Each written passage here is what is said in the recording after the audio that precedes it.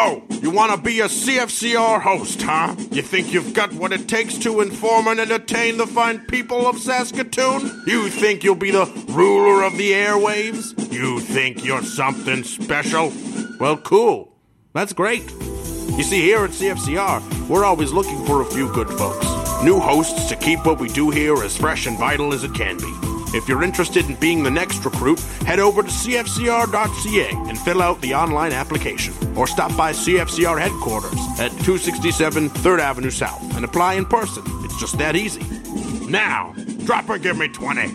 Or don't. I don't know. I'm not your boss. You do what you want. Well, and just like that, here we are on a wonderful spring evening. It's still sunny out. It's still warm out. My guest has a t-shirt almost. Well, short sleeve shirt on. So this is good news that we are in a good space.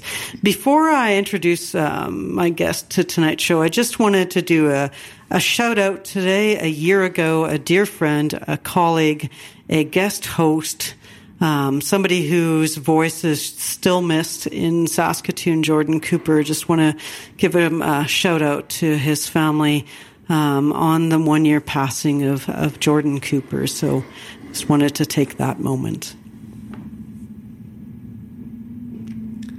So thank you, everybody, for joining Civically Speaking. I'm your host, Lenore Swystun, and tonight I have a new, fresh guest to the show. His name is Dr. Ehab Diab, and I just said, you've got one of the coolest names. Now, did I just mix it up in order? No, I didn't. You know, because I was always, because you and I were talking before, and Ehab, that you've got one of the coolest names because your two last letters in both your names are the same. Yes. I tell you, that's fantastic. So, you know what? You are new to Saskatoon, new-ish still. You've got the new car smell still going on here in terms of your being part of the Saskatoon context. You want to share a little bit about who you are and what brought you to Saskatoon? Yeah, sure.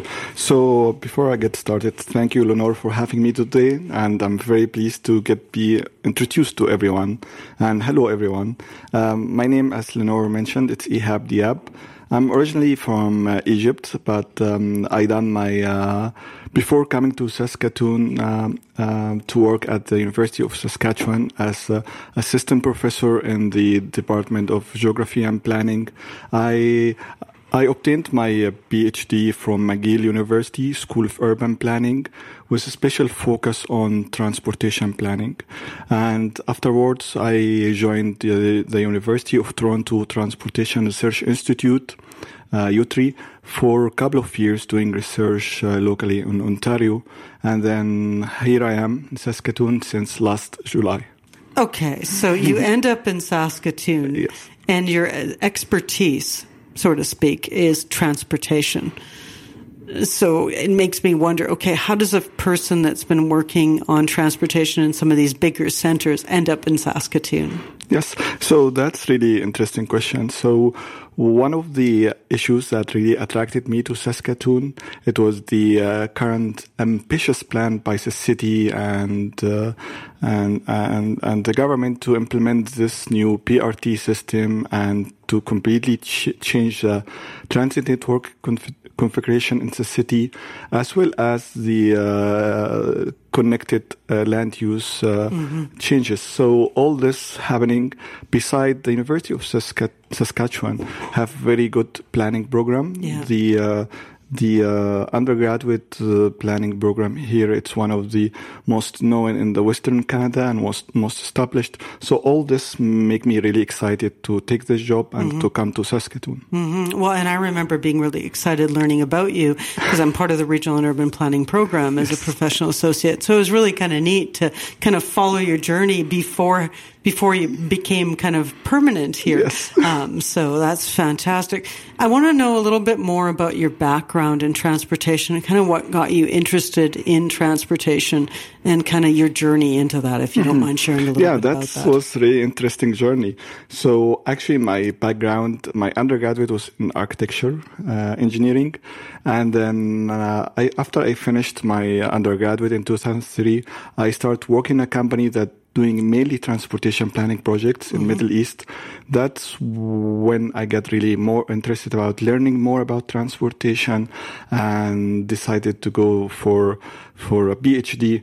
And that's why I went to McGill to start my PhD program there. And during all these years, I felt like transportation, it's a big thing. It's coming, it's changing. It's really a hot topic for all cities across the world. So that's why keep motivating me to work in this area. Mm-hmm. And so when you were doing work in the Middle East, what were some of the projects that you were doing that kind of triggered you towards wanting to look at transportation? So, yeah, I work with a lot of projects for the Ministry of Transport in Egypt. That was related to designing the bus network, for example, in my home city in Alexandria. Also, I work in developing all the hub terminals of the rail system in Egypt, including the major station in Cairo and the hub station also in Alexandria. So all this really built my interest in transportation, and the selection of the program that I will go to do my PhD program at. Okay. And so for those of us that may not have ever been to Cairo, I mean, I've had a few folks that are listening on the show I know that have been there. I've had relatives that have worked there. I haven't myself been there. Explain kind of what the context of those urban environments are like, and when we're talking about transportation there, if you don't mind. It is really condensed cities, and it's like any other cities. We start building more streets, more bridges, and start to expand in suburban areas over the last 15 years. Which increased our congestion problems. So if I can compare like congestions in Cairo and Alexandria, I will compare it to Toronto, for example. Okay. You spend hours in the car, that is not moving, not going anywhere. And then now there's shifting toward building new public transit infrastructure and also building new rails. But still, that's really a hard take because of the finance and also people acceptance sometimes. So there's many similarities to what I see here in North America. Oh, that's interesting. Yeah, because I don't know if people necessarily think that right off the bat, in terms of looking at the Middle East to hear that there are more similarities than differences. What would be a key difference, though, aside from weather? I guess it's old cities with old urban fabric. Yeah. So you got all this very dense neighborhoods, and you get also this social systems that working that make the neighborhoods more I can say more lively. So it is So I guess that can be some of the differences. Okay. And then when you came to McGill, what kind of drew you to McGill's program? I'm curious how you kind of segued from the Middle East and then came over to North America. So, so I looked for transportation planning in North America, in Canada, and McGill was really one of the programs that offers this concentration in transportation planning, and so I was really excited about that. And I was also excited about going to Montreal. So Montreal, I know it's really nice city with very cosmopolitan nature. So I was super excited to go and live there for a few years. Excellent. So let's talk a bit about your PhD research that you did in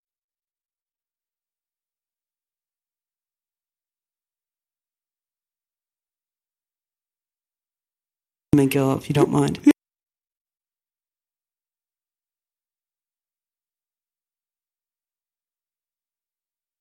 Yeah, sure. So my PhD actually was focusing in a very interesting area. So transit agencies now across North America, mainly use different improvement strategies to improve the service, like bus reserved lanes, for example, articulated buses, the long buses, transit signal priority systems, which give priority to buses at intersections.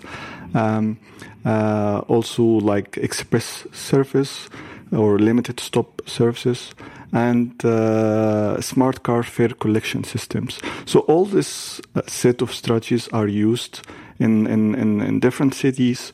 So I wanted actually to explore how this improvement strategies impact the service quality and reliability, but more importantly, how it impacts user perception and satisfaction. So I took a very interesting case study from Montreal and explored the implementation of different strategies on the service quality and also on user perception and satisfaction. So in order to do that, I used the transit agency STM in Montreal actual operational data, which is consists of automatic vehicle location system, which like a GPS in each single bus, and automatic passenger counting system, which also provide the number of people getting on and off at each single stop for each buses. So almost 20% of the buses in Montreal was equipped with such systems. So I use this operational data to understand the changes that user experience in terms of service quality and on-time performance and adherence to schedule.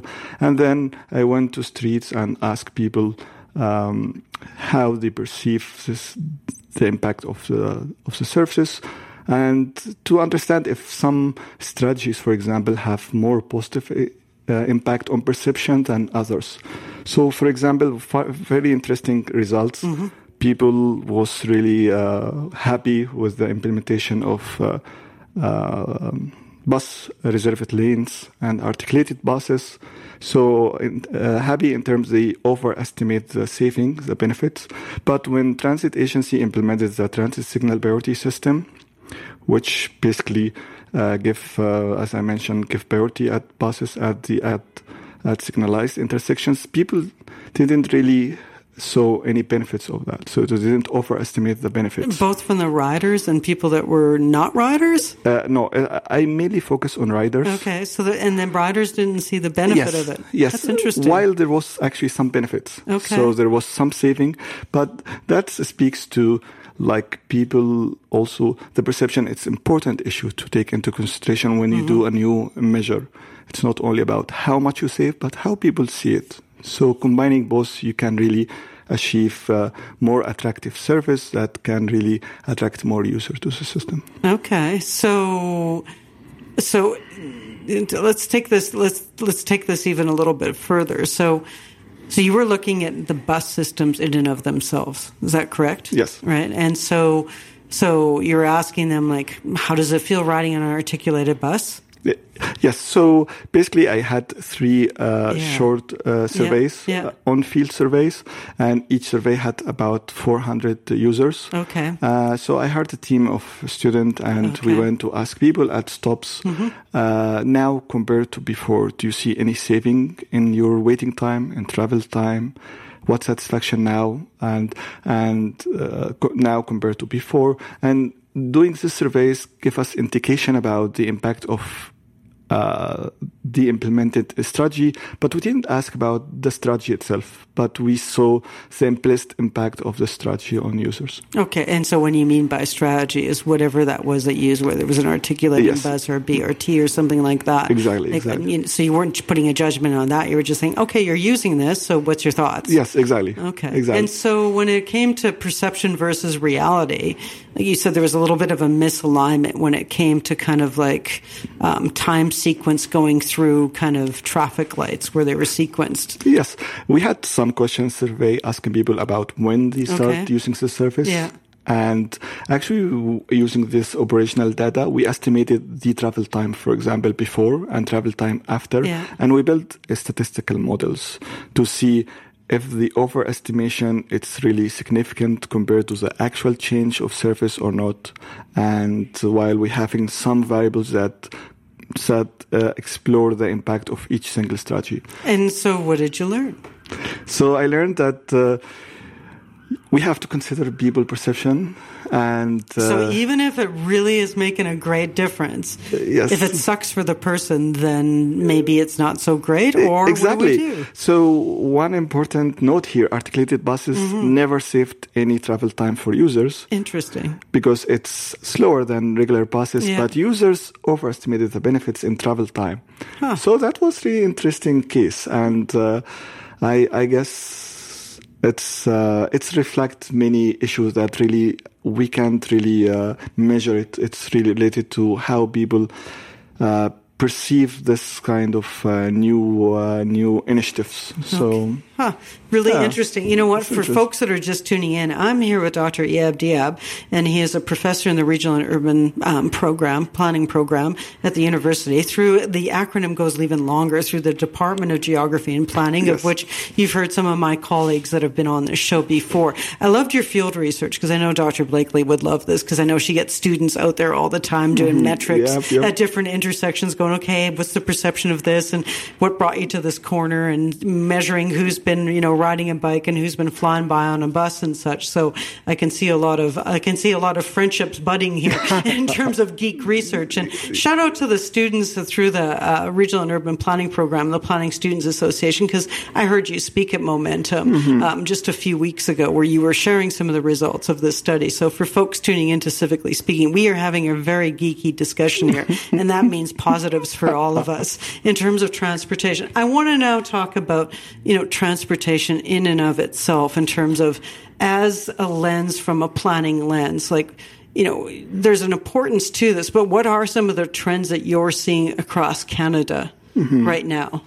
And you mentioned a few different modalities, but, as somebody who's steeped in this, what are you seeing right now? You mean different trends in Canada? Yeah. So and North America. Yeah. Yep. So now, as I mentioned, transportation planning in the 70s and 80s was really focusing on car mobility. Yeah. But the shift has happened only 20 years ago, and now all transportation plans across all North America focus on transportation and focus on sustainability goals. So it linked transportation to sustainability goals in order to improve people's quality of life.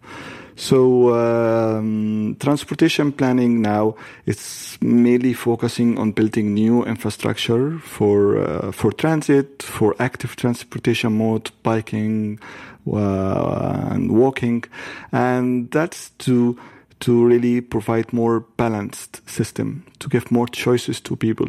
When you give more choices to people, that means you get people they get them more happy, more satisfied with the urban system. So that's the general trend now. Some cities are catching up, like Toronto. They have a huge plan that are currently under implementation, under construction. Similarly in similarly in Montreal, they're implementing the new subway line, and many cities seeing BRT, LRT implementation. And Saskatoon, I guess, now we're catching up also with our BRT being very system. Diplomatic here. Yes, with the BRT plan. So I guess it's the fact that our city was designed for cars and impacted by suburban growth. It's very it's very visible in all the cities in North America, big cities, small cities, medium cities, and this was a mistake, I can say, by planners. We thought that a city would work, but when we see the negative impact of car usage, we learned that no, we have to do something there. So car have really a lot of problems. They impact our urban spaces, our hills, our environment, and that's really triggered that change. And now, as I mentioned, transportation planning is focusing more on building this balanced transport options for all users. It's interesting because you let planners take the weight of the problem, and I don't know if I necessarily agree with that, because I think if we look at the whole system of municipal governance, there might be a few other players that have been involved in that. Of course, it's not mistake of planners, of course, but it is the nature, it's the situation. So when you get more demand on a product, you produce more. So when you get more cars, you need to produce more streets, provide more parking, and so on and so forth. So it's not really, it's very true. It's not only planners, but the city as how it grows. So, and I know you and I have talked before, and I've said, when we talk about transportation alternatives, we've got LRTs, and I know this city has talked about why aren't we talking LRT, not BRT?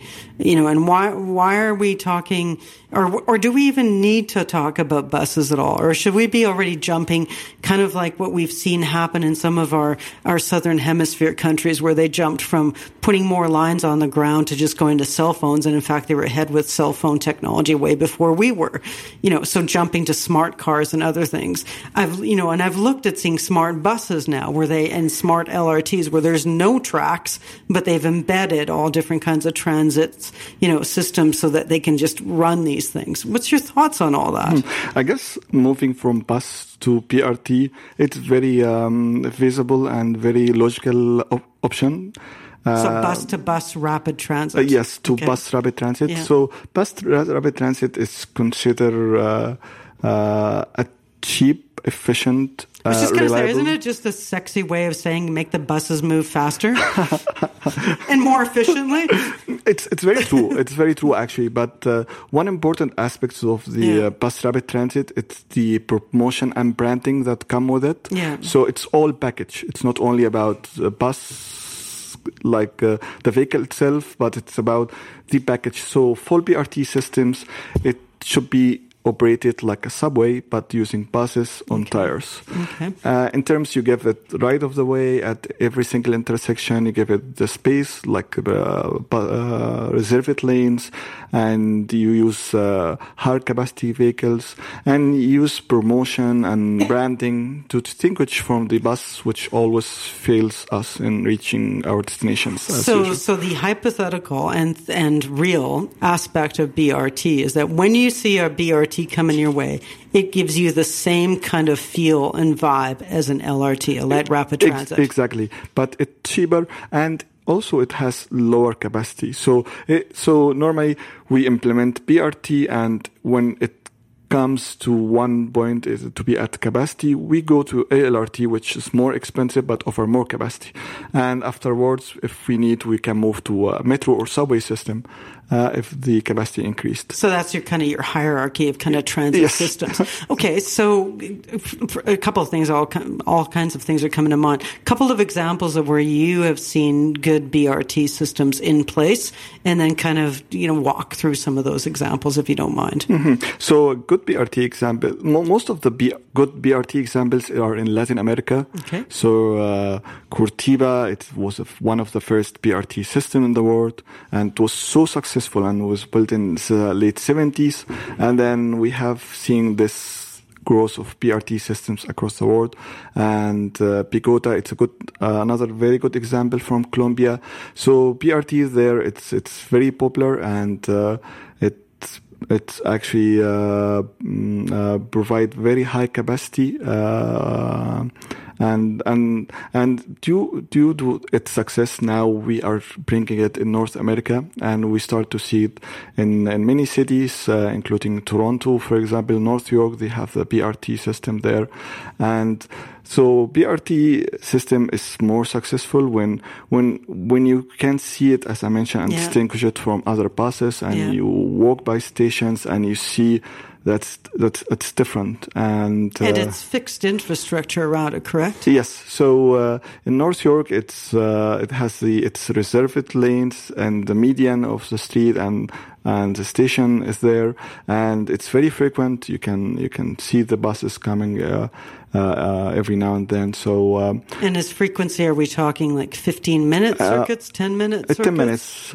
and less during rush hours. Yeah, and then when they're going through the lights, as you said on your study, they're able to bypass while I'm sitting in my car or I'm walking and they're going through? Yes, exactly. So that's another issue. So when people feel that transit is moving faster, they will think twice before taking the car to a destination that can be reached by transit.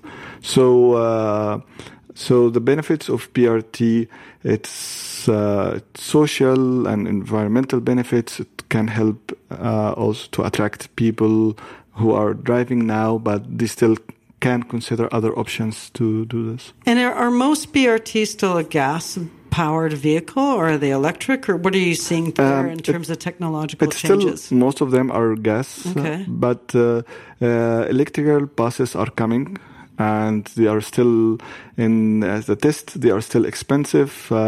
Issues in the battery still have to resolved, but they are coming very soon. But you could use the same infrastructure, obviously, to do that. Yes. Okay, so now let's go to Saskatoon, because I know there's folks that are just tuning into Civically Speaking. Here I am with Dr. Ehab Diab, and we're talking about transportation, and this happens to be an area of expertise, and one of the reasons we are so happy to have you here with our University of Saskatchewan and helping our community.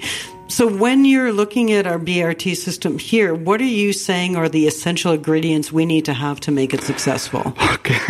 Okay, that's a big question. It is. So first, I would like acknowledge the city are doing a very good job in setting up the BRT system.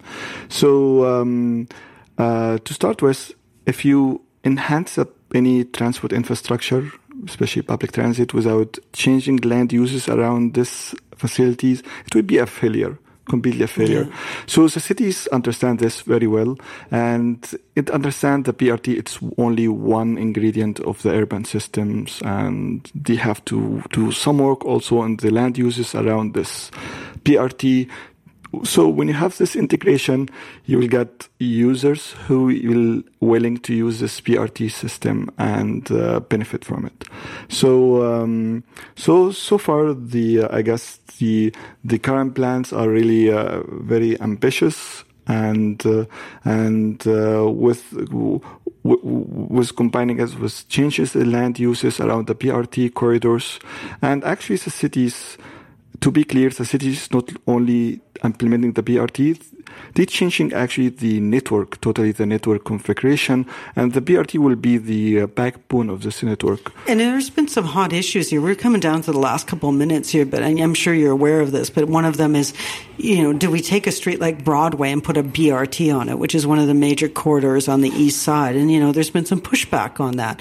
Same thing on some of the streets downtown is like, where do you put it? And is this truly BRT if you're still having to stop and they're not dedicated through? And then what do you do with a rail line that's coming through? Of course, I'm giving you a whole minute to respond to all of this. Yeah, that's really like big questions. Yeah. But actually, we have to share that BRT bring economical benefits over on the long term. So having BRT nearby our where we live and businesses, that's a positive, and that's a positive thing, not really a negative thing. And again, the BRT, it's only another bus, but it's more beautiful bus. So it's not really a wall or something that will disconnect our neighborhoods. Yeah. And I think that's the key point, right, is that I think people maybe are seeing this as just a progressive on a bus as opposed to kind of shifting the transportation completely. It's like as you said, it's a different type of transit, even though it's on the same wheelbase. Exactly. Which is really interesting. What are, in the last minute here, what would be kind of your next message for our city in terms of its transit planning? So I would really be happy to see its implementation. The plans are great, are really awesome. I hope it really be implemented soon, but without rush in planning. So still with a good consideration of different issues. Yeah. And hopefully the BRT will be really a full BRT that's capable of providing the efficient, reliable, attractive service for everyone. Awesome. Well, what a great way to introduce you to Saskatoon. Thank you. Thanks for coming on the show, and Dr. Ehab Diab. And if people wanted to get a hold of you because they were really curious about kind of more interest in transit and transit related, how might they get a hold of you? Okay, so they can follow me on Twitter. So it's my first name, __, 2 underscores, and my last name. Yeah. So Ehab Diab, Yeah. at Ehab Diab. Okay. Yes, at and Ehab then Diab. also